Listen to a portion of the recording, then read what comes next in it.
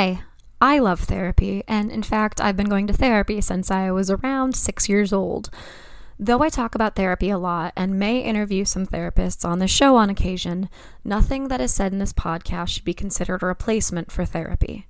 If you are struggling, I urge you to please seek guidance from a therapist because you are absolutely worth it.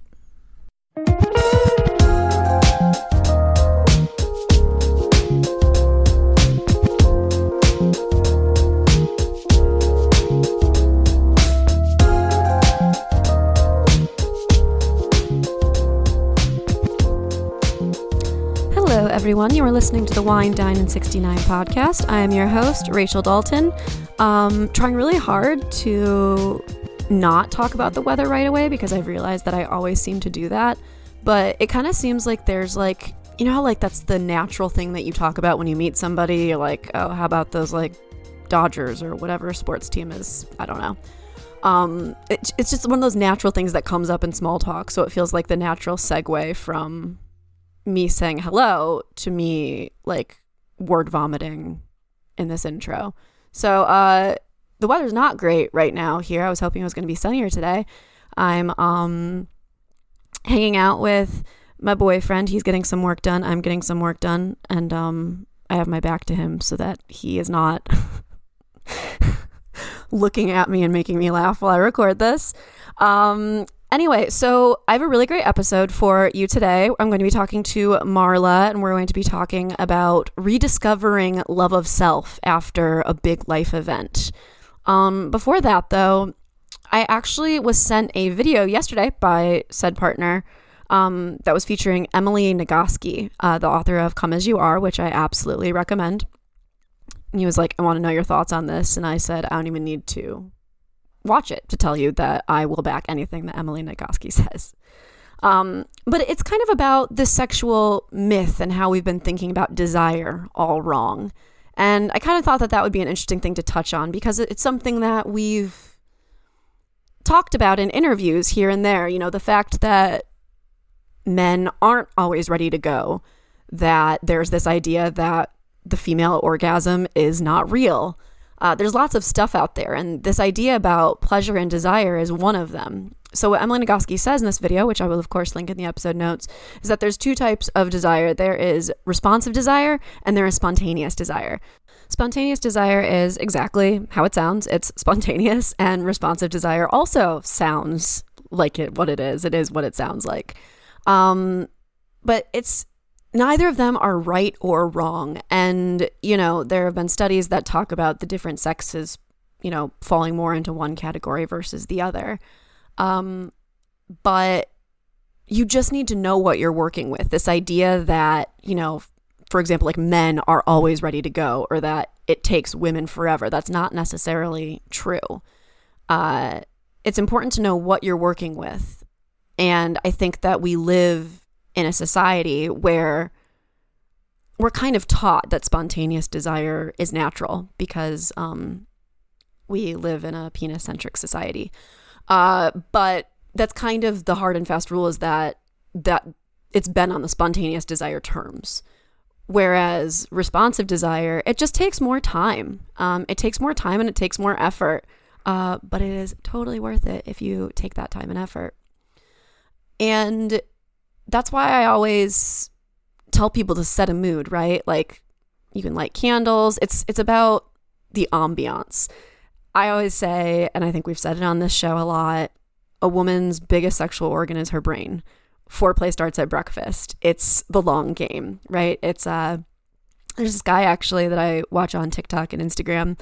I think his name's Jimmy on relationships. And the big thing that he kind of talks about is how men can be better husbands, boyfriends, and how that will actually improve their relationship. It's kind of about the emotional load and the mental load that many women carry. I'll link that in the episode notes too. But yeah, it's kind of an interesting thing to think about. Responsive desire, spontaneous desire. Which one do you fall into? Which one does your partner fall into? How can you accommodate that? If you're a more spontaneous desire person and your partner is more responsive, how do you work with that?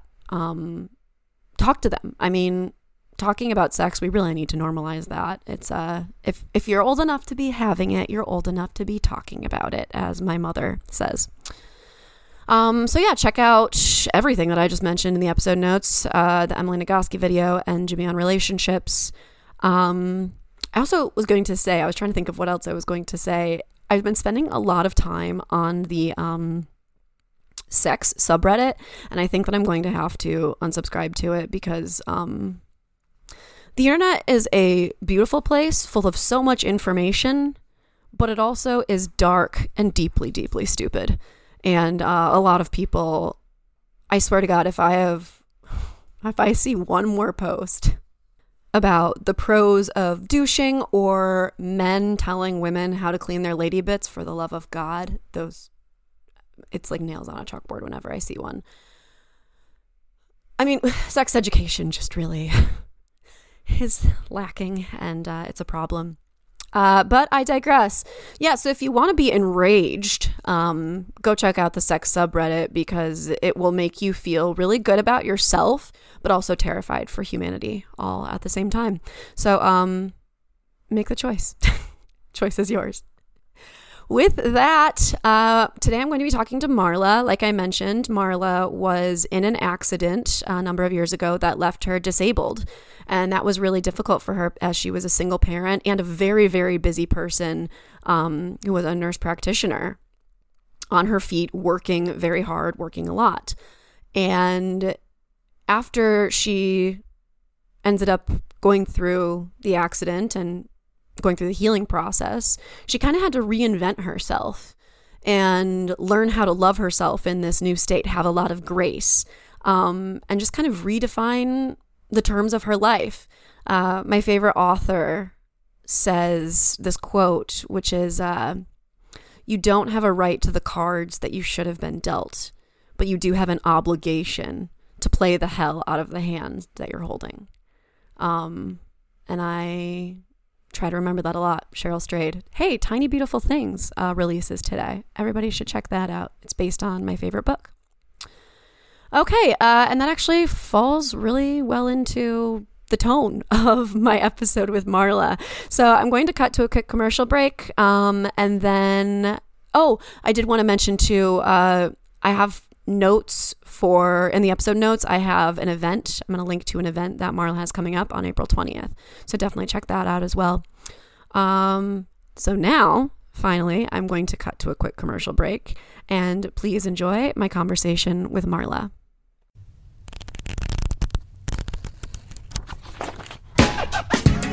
Calling all citizens of Halcyon City. The newest generation of heroes are now painting the pages of Delinquent Comics, an actual play podcast in the game world of Masks, a new generation.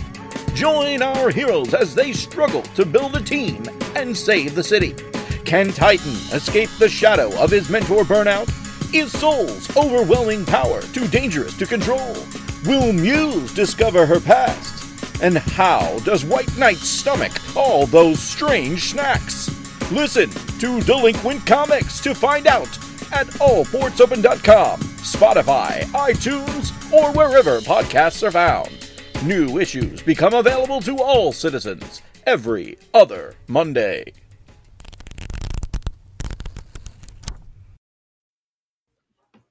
Hello, everyone, and welcome. I am very excited to have my guest here with me, Marla. We're going to be diving into a self-love story today, and I'm excited to get started. So, Marla, how are you doing today? I'm great. Thank you so much for having me. I'm so excited to talk to you. We were talking a little bit before we recorded, like self-love is the base of everything. So, Yes. And sometimes we run into challenges that challenge our ability to love ourselves and our ability to have compassion for ourselves. And so, why don't you tell me and the listeners a little bit about you and what you do and how you've come to be here. Yeah, so I am a nurse practitioner, and about 5 or 6 years ago on Memorial Day, it was a beautiful sunny day, And I was driving on 75 South. And if you've ever been to Atlanta, you know that 75 can be a nightmare. It was the middle of the day. And even though it was the middle of the day, we were in stop and go traffic on a Friday. I had taken the day off because we were moving into a new house. And I was so excited, tired of apartment living because we hadn't been in Georgia long. Okay. And so I was drinking my favorite drink, Baja Blast from Taco Bell. Ah, yes, the best. Love it. And I had just gotten my hair done, so I was looking all good. And we were in stop and go traffic. There was an 18-wheeler behind me, and he was trying to get into the left lane because it had started moving. And he did not realize that we had stopped. So he rear-ended me and caused a 4-car accident. Oh my gosh. Yeah. And on that day, I went from running around a busy oncology office to being disabled. And I mean, it just has totally changed my life. And did you end up in the hospital for a period of time? Like what did that look like in the direct aftermath? No, I was able to walk away from the accident. Oh, that's good. It was, okay. As things usually do, I was hurting a little bit. I did go, to be seen, and, they said everything looked all right. But as the course of the weekend, came, I started hurting more and more. And finally, by Monday, I was having difficulty walking. Oh, no. Yeah. And just, over the weeks and months of not working, and me going, hey, can I go back to work? Hey, can I go back to work? And I even tried to go back to work, against doctor's advice. And Sure. I didn't even make it 2 hours before I was telling my doctor that I couldn't do it. Yeah. I tried, but I just couldn't do it. So, I've had numerous pain management procedures. I have a stimulator in my back that tricks my brain into thinking that we're not in pain. Oh gosh. Yeah. And, I continue to take medications. So, yeah, that's what we do. Yeah. It's wild how one moment can change everything, right? Just, Yes. it's a complete turning point. Now, it sounds like you weren't in the car alone, correct? I was in the car alone, thankfully. You were. Okay. Yeah. My son was at daycare. Okay. No, that's small blessings. Well, I guess I'm wondering, what was your mood like in those initial, how did that realization set in that things had to change and that you weren't going to be able to go on as you had? Just, I guess, emotionally and mentally, what was that like? I was hopeless and I felt helpless. I was depressed and I felt worthless, right? I'm a single mom, was a single mom then, and, the sole, breadwinner. It's me and my son, and my mom had come to help because, I had to take call at night. So, she would help me. But, I was mostly responsible for the household. And so, taking away that income was, devastating. I mean, thankfully I had, disability insurance, but, going from, making 6 figures to going to 70% of your income. Right. Is devastating. And then, what they don't tell you when you're signing up for disability income is that it's not going to come immediately. Right. Right. And then you have to, fill out forms, and then you have to wait for it to be approved, and you're like, why are you approving anything when my doctor is the one saying I can't work? Yeah. Why does it have to go through some kind of review through you, to decide whether or not you're going to pay my claim? Like, I've paid into you for how many years? Yeah, that's a great point. That didn't even occur to me, but that's, yes, it's your money because you've given it to them already. Exactly. Like, Exactly. so how long did that take for you to start seeing the funds show up? Um, Man, I know that it was weeks. It was too long. I don't even remember at this point because it was, like I said, it was years ago. But it was a real hardship. I mean, to the point that we got behind on the mortgage. Mm-hmm. To the point that there was a police officer that came to knock on the door, and because one of my creditors had filed suit against me.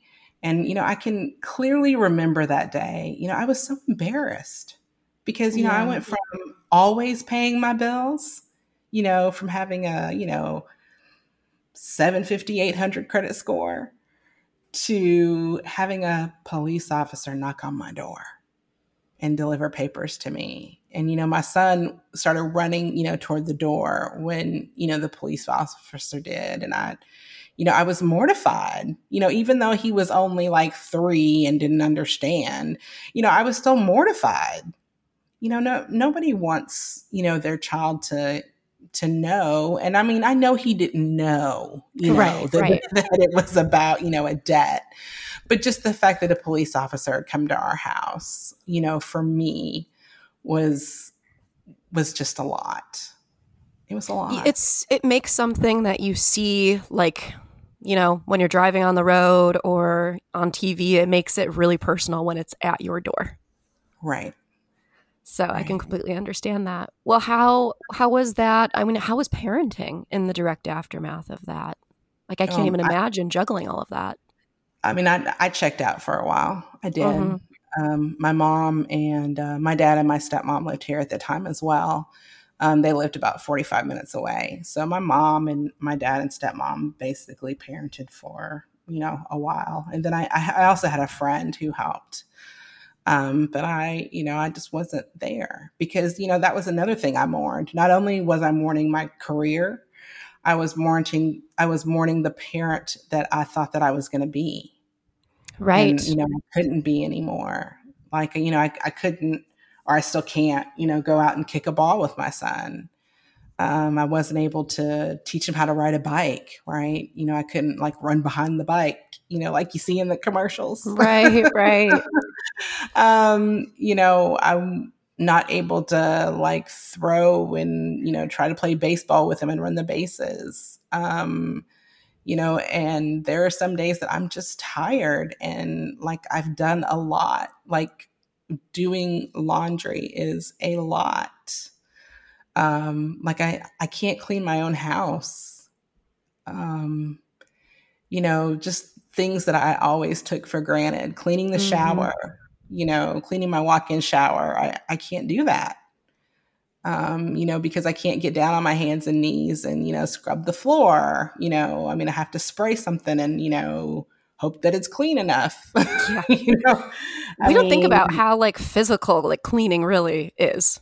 yeah, It's yeah. total. I mean, I just this past week, my boyfriend came over and we had to clean my apartment because I had a mouse infestation a couple months ago, and it finally got solved. So I was like, all right, time to like do major spring cleaning, and we were exhausted.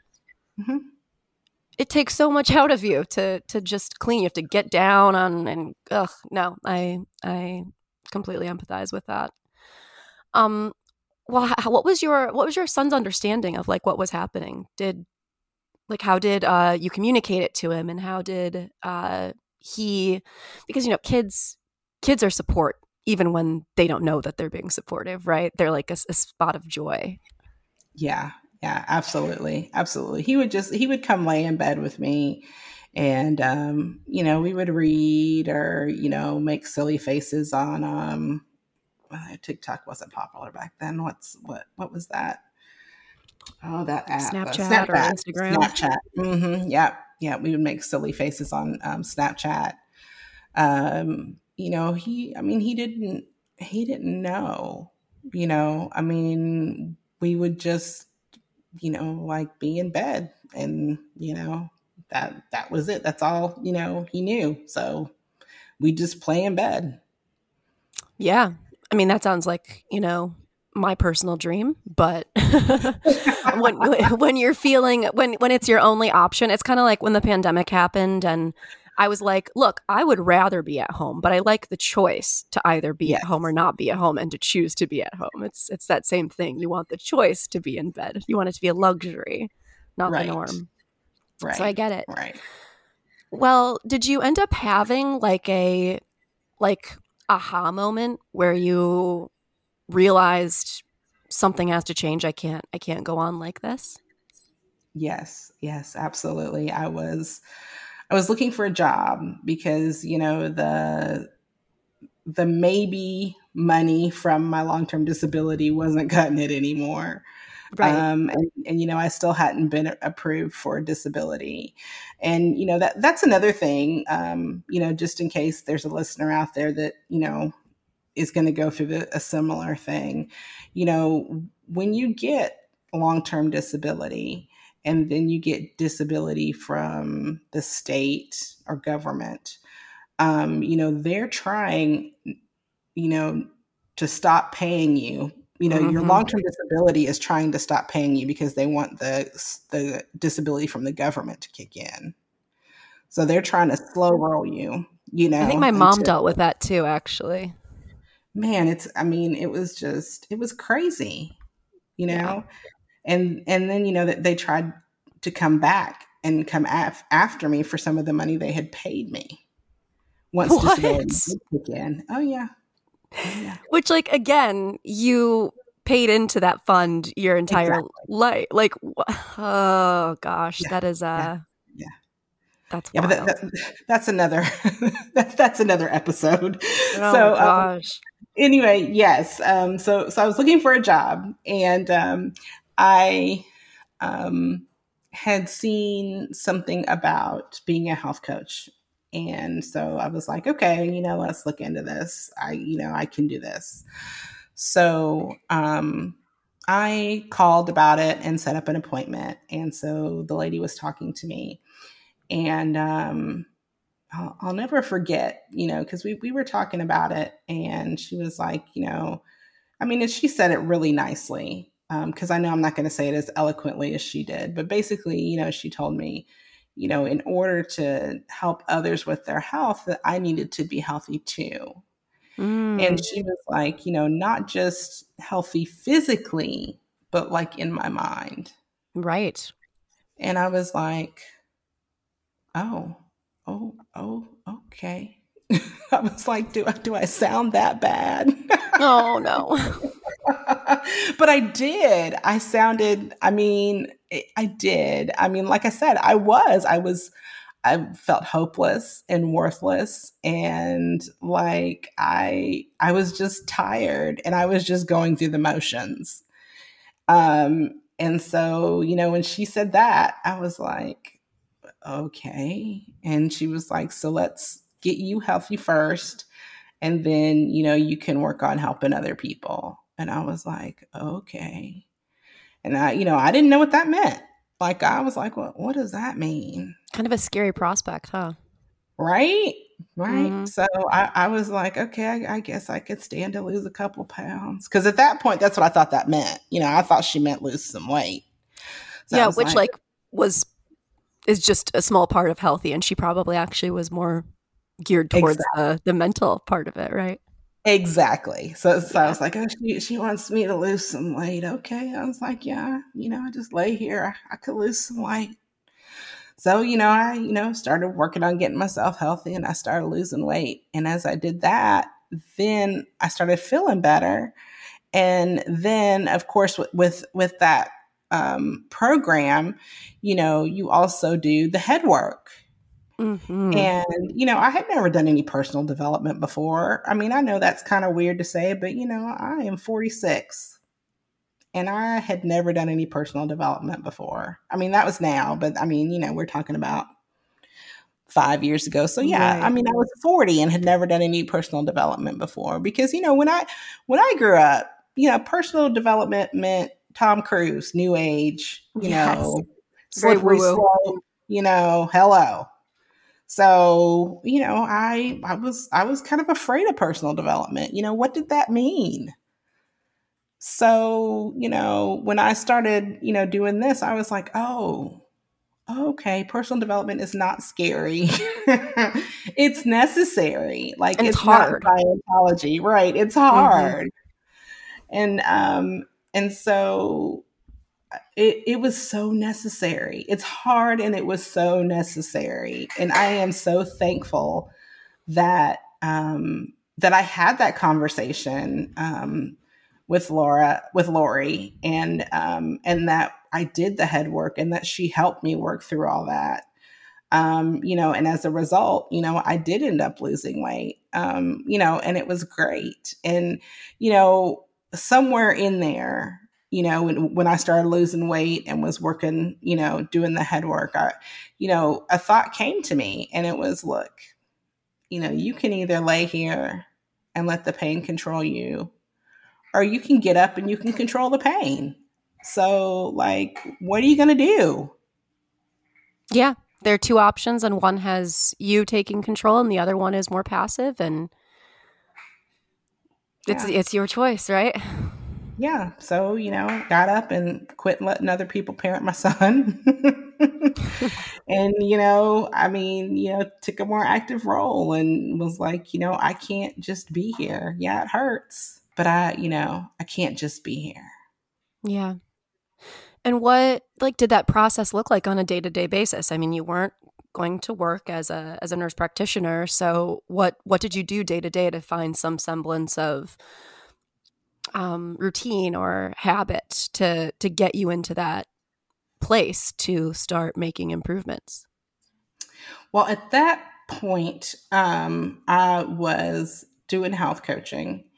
So I was working, on my health coaching business. So a lot of that was going to trainings. Okay. So, I was reading my book and I was going to, listening to motivational stuff. I was going to trainings and I had community. And, that community really, really, really helped. And then, I got to the point where, I was taking Sean to school. Sean's my son. Yes. Okay. So, I was taking him, to and from school.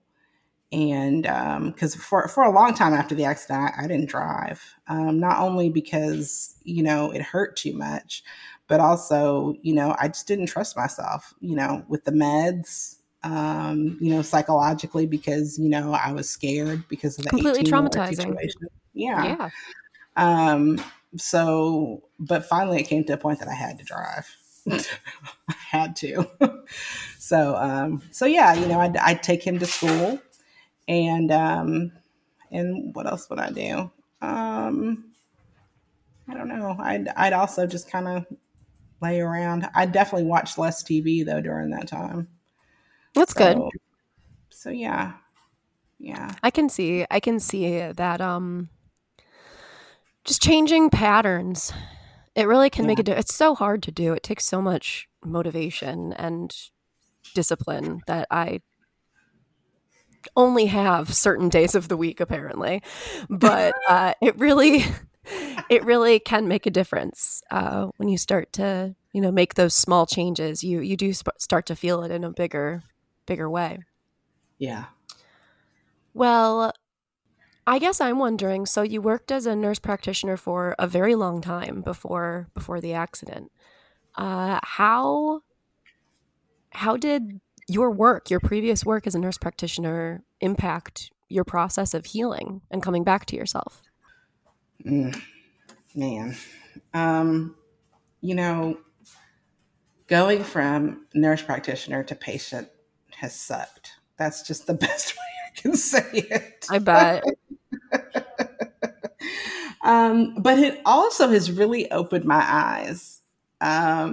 You hear the statistics about how women are treated in medicine, and like about how their pain is Yes. not taken as seriously, and especially like women of color.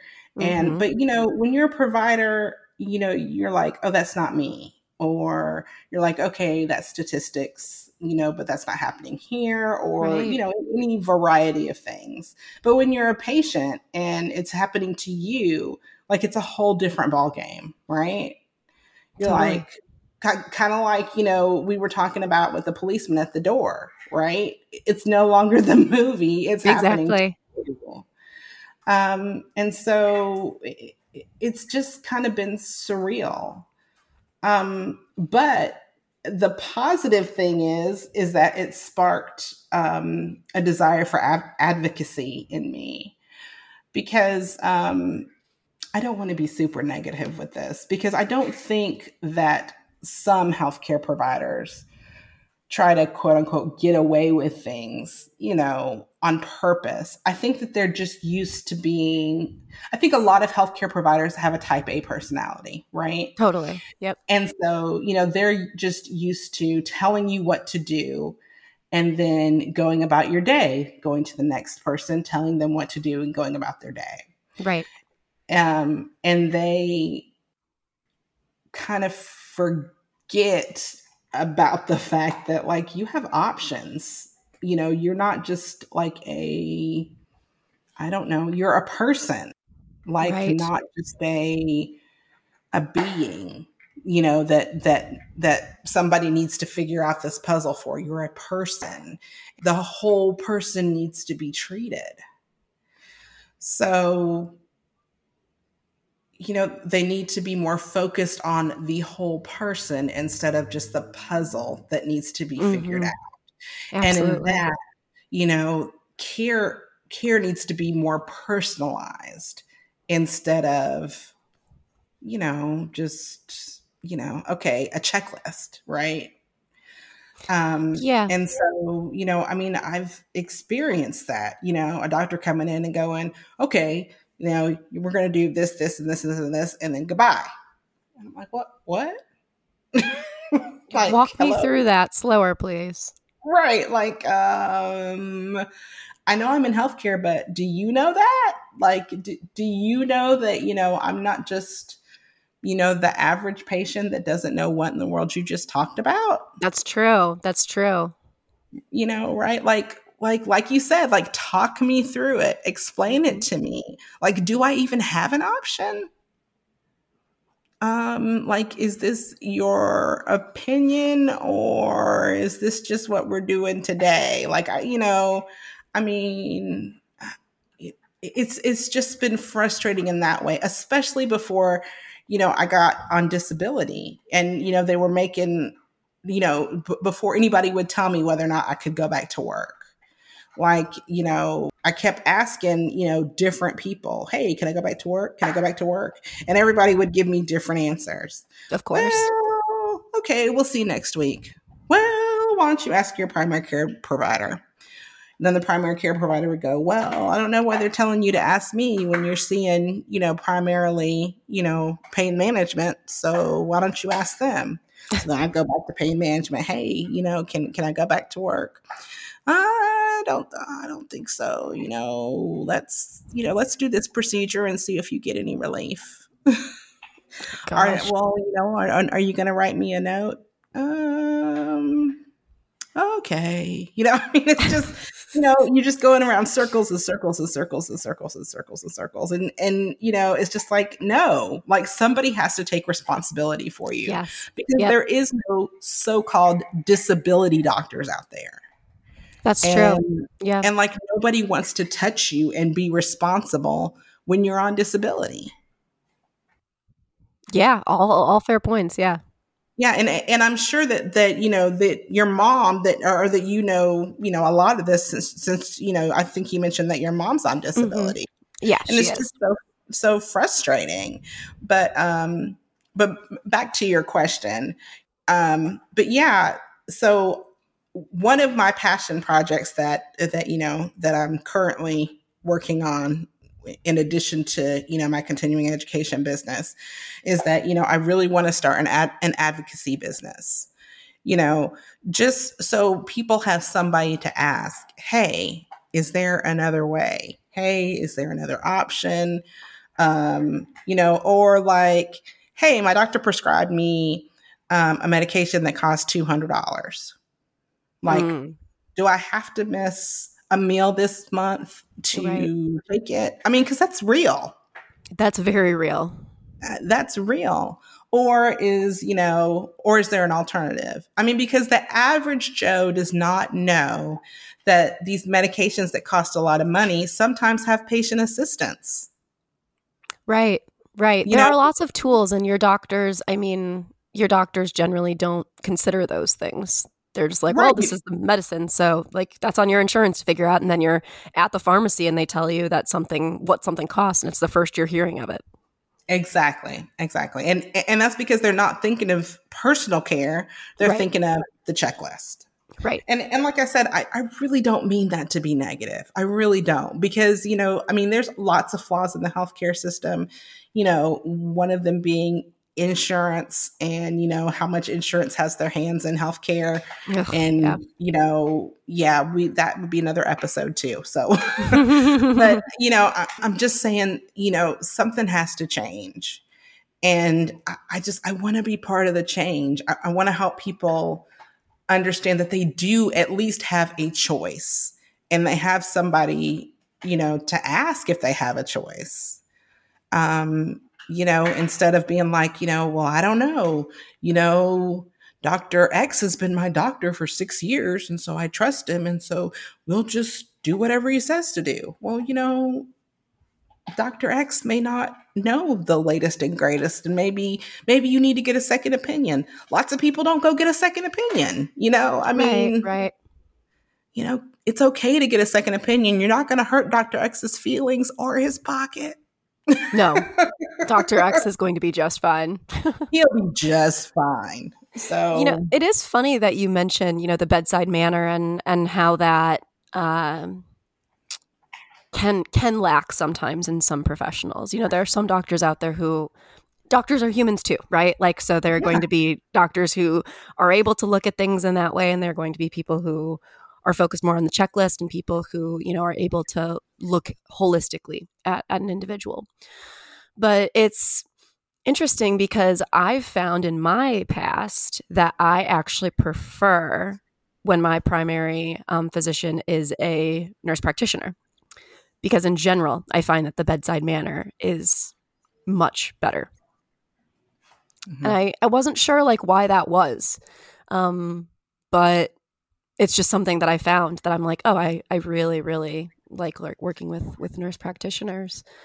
And that bit about the pain too. I mean, you were saying there's all of these studies out there. I was just talking with my therapist yesterday about how, like, I've been thinking about like my contraception options, right? And Mhm. the IUD, there are so many articles out there about the pain that women go through with the insertion of an IUD, but doctors don't really take it seriously. They're just like, oh, just like take a couple of Tylenol, you'll be fine.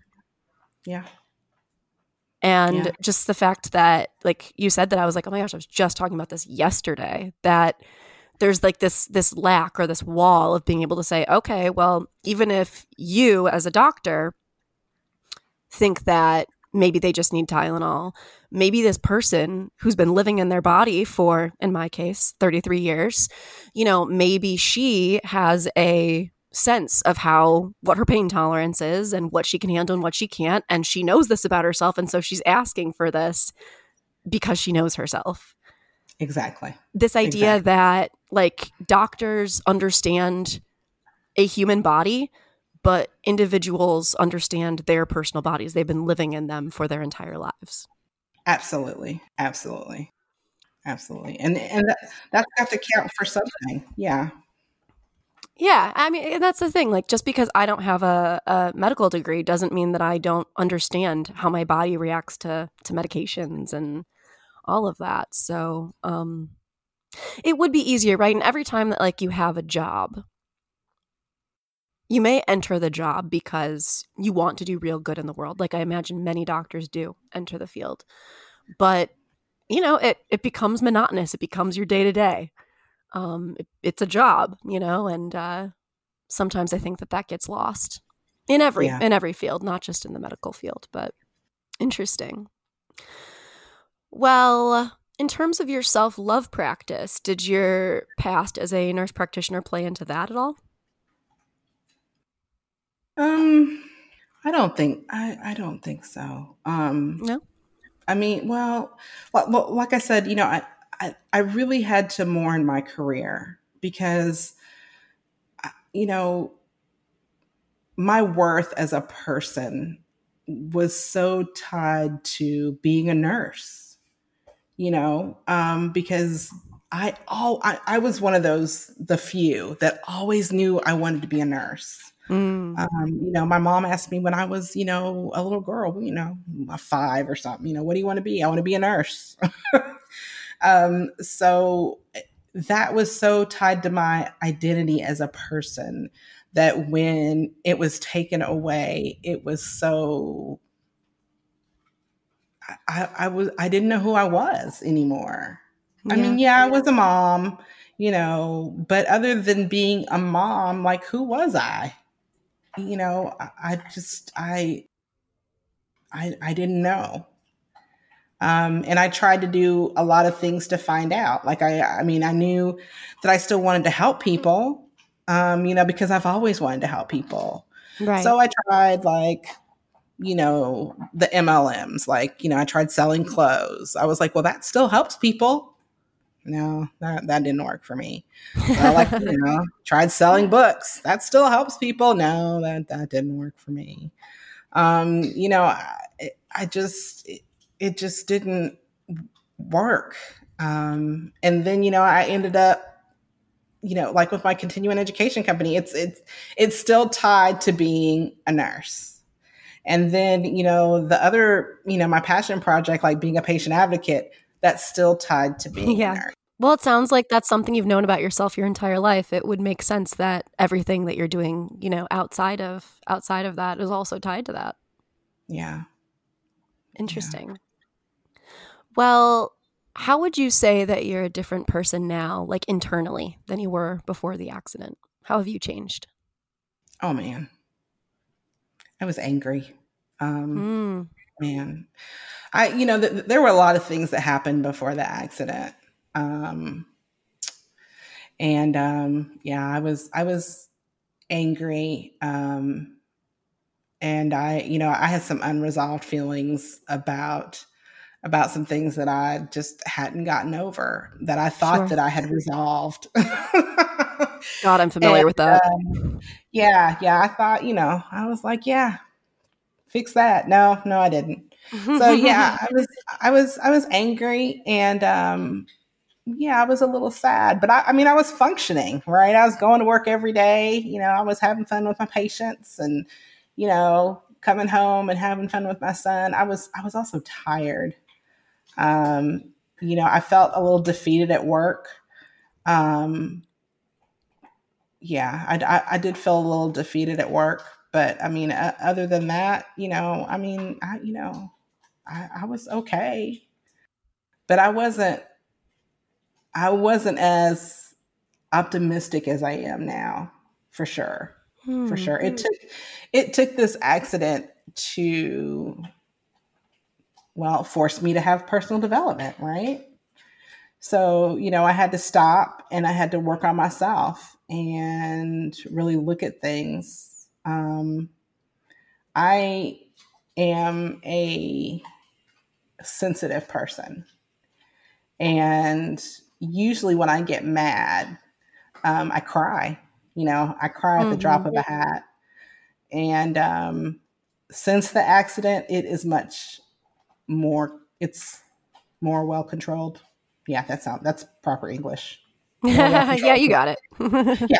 So, and again, that's from personal development. Um, you know, yeah, because before, in actually anything, mad, sad, anything, I would just start crying because I didn't know how to communicate how I was feeling. Right, right. And I felt like nobody wanted to hear how I was feeling anyway. So I'll just shut down and I'll cry. Mm. And the anger piece, I didn't even know I was angry. until I went to a therapist, after the accident. And, she's the one that, pointed out that I was so angry. And I was like, oh, I guess I know I Go fixed that. figure. Right. I was like, no, I fixed that. Are you sure I'm angry? She was like, yeah, you're still angry. I was, oh, okay. All right. But yeah, yeah. And then, the positivity, it used to be something would happen and I would be like, man, I don't know. I don't know how I'm going to fix that. The sky is falling, but now I'm just like, hey, it's going to work out, and people have stuff that happens, worse than I've been through, so it's going to work out. Some perspective. Yeah. Human beings are remarkably resilient. Yes. We take things in stride and push through even when we feel like the world is ending. It doesn't, and we end up coming out stronger as a result. But you couldn't have told me that before the accident.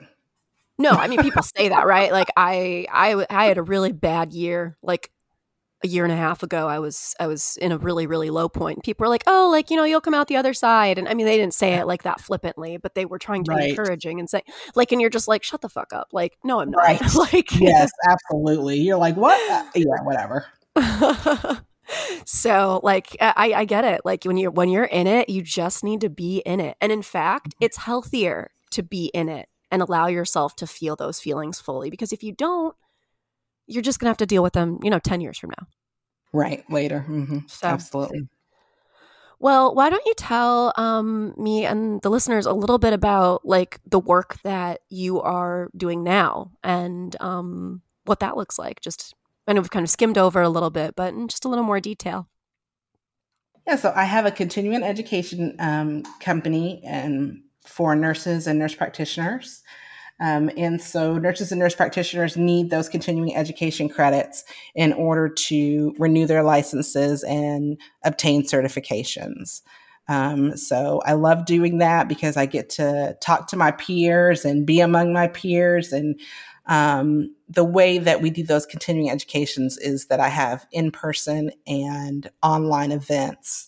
And actually, I am having an online event April 20th. We're doing a free 1.5 CEU about alternative approaches to health and well-being. And actually anybody can come to that. So, and they can register on my website. So, but it's absolutely free. Oh, cool. Okay. I'm going to make a note of that. To health and well-being. Great. All right. So, and then what is the patient advocacy? What's that looking like right now? Yeah, I don't have it structured yet because I want to do something where, like I can have a foundation for people who can't afford me. And, my continuing education business is totally self-funded. And so, Amazing. Being on disability, I can't self-fund another business. Yeah, I get that. Yeah. No, I get that. Yeah. And I'm trying desperately to get a grant to keep my continuing education business, open. Mm-hmm. So, I need some funding in order to do the advocacy business and, and see where it goes. But that's really where my heart is to do something with that. Because there's really nothing like that out there. There are some advocacy businesses, but they target certain disease processes. Like there's kidney advocacy and, certain things, there might be individuals that like will help you through like the entire process, but nobody that like you can really call and like just talk to. Right. So, right. I don't know. Just that's important work. Yeah, it'll happen because it's been on my heart for like 3 years. So yeah, no, that's not going away anytime soon. You can't let go of that. Yeah, no. Well, Marla, what advice would you give for somebody who has gone through a tumultuous event like you did? I mean, what you experienced was like trauma. It was trauma. What advice would you give for somebody who, had this life, they had this idea about the person that they were and the life that they were going to have, and then something happened that made them have to reevaluate everything? I would say to give yourself some grace. You know, healing and acceptance does not come overnight for something like that. It Mm-hmm. it takes time, and then to go through the grief stages, you know, you go back and forth and up and down, all around, and it's okay. It's really okay. The other thing that I would tell somebody is people mean well. Your family mean well.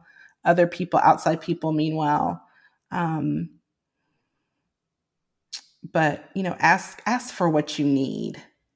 Um, and you know, nobody really knows how to help you. Some people feel really helpless in the situation. So, you know, don't be afraid to ask for help. And, you know, just know that, you know, people are just doing the best that they can and, you know, aren't mind readers. Yeah, I So think that's a good point too. Give yourself grace and also give grace to others. others, yeah. I mean, that, you know, asking for help is really hard for me. That's, you know, that's Mm-hmm. another hard thing for type A's. But, you know, just, you know, we got to do it. We got to, like you said, not mind readers. Yep. Yep. We can't judge people as mind readers either. So No. Yeah, we're all just trying to do the best that we can at the end of the day. Exactly. Well, Marla, where can people find you if they want to, you know, learn more about you, learn more about your business? Yeah, this is your time to kind of just promote yourself. Yeah. So my website is educatrixseminars.com. So it's EDUCATRIX as an X-ray. Okay. Seminars with an S on the end.com. And then I'm on all platforms except for TikTok at Educatrix. A as in Apple, P as in Paul, S as in Sam. And then TikTok is Educatrix Seminars. So come check me out. Educatrix APS on everything but TikTok, and then Educatrix on TikTok. Educatrix Seminars on TikTok. Seminars on TikTok. All right. Yeah. Amazing. Well, Marla, thank you so much for your time and your vulnerability. I think it's really incredible what you've done to take this experience and to want to turn it into something to help other people. And I know there are tons of people out there who are going to benefit from it ultimately. Well, thank you so much for giving me the platform to speak. I really appreciate it, Rachel. Thank you. Yeah. Anytime. And thank you, listeners, for being here today. You've been listening to Wine, Dine, and 69. I am your host, Rachel Dalton, and let's keep talking.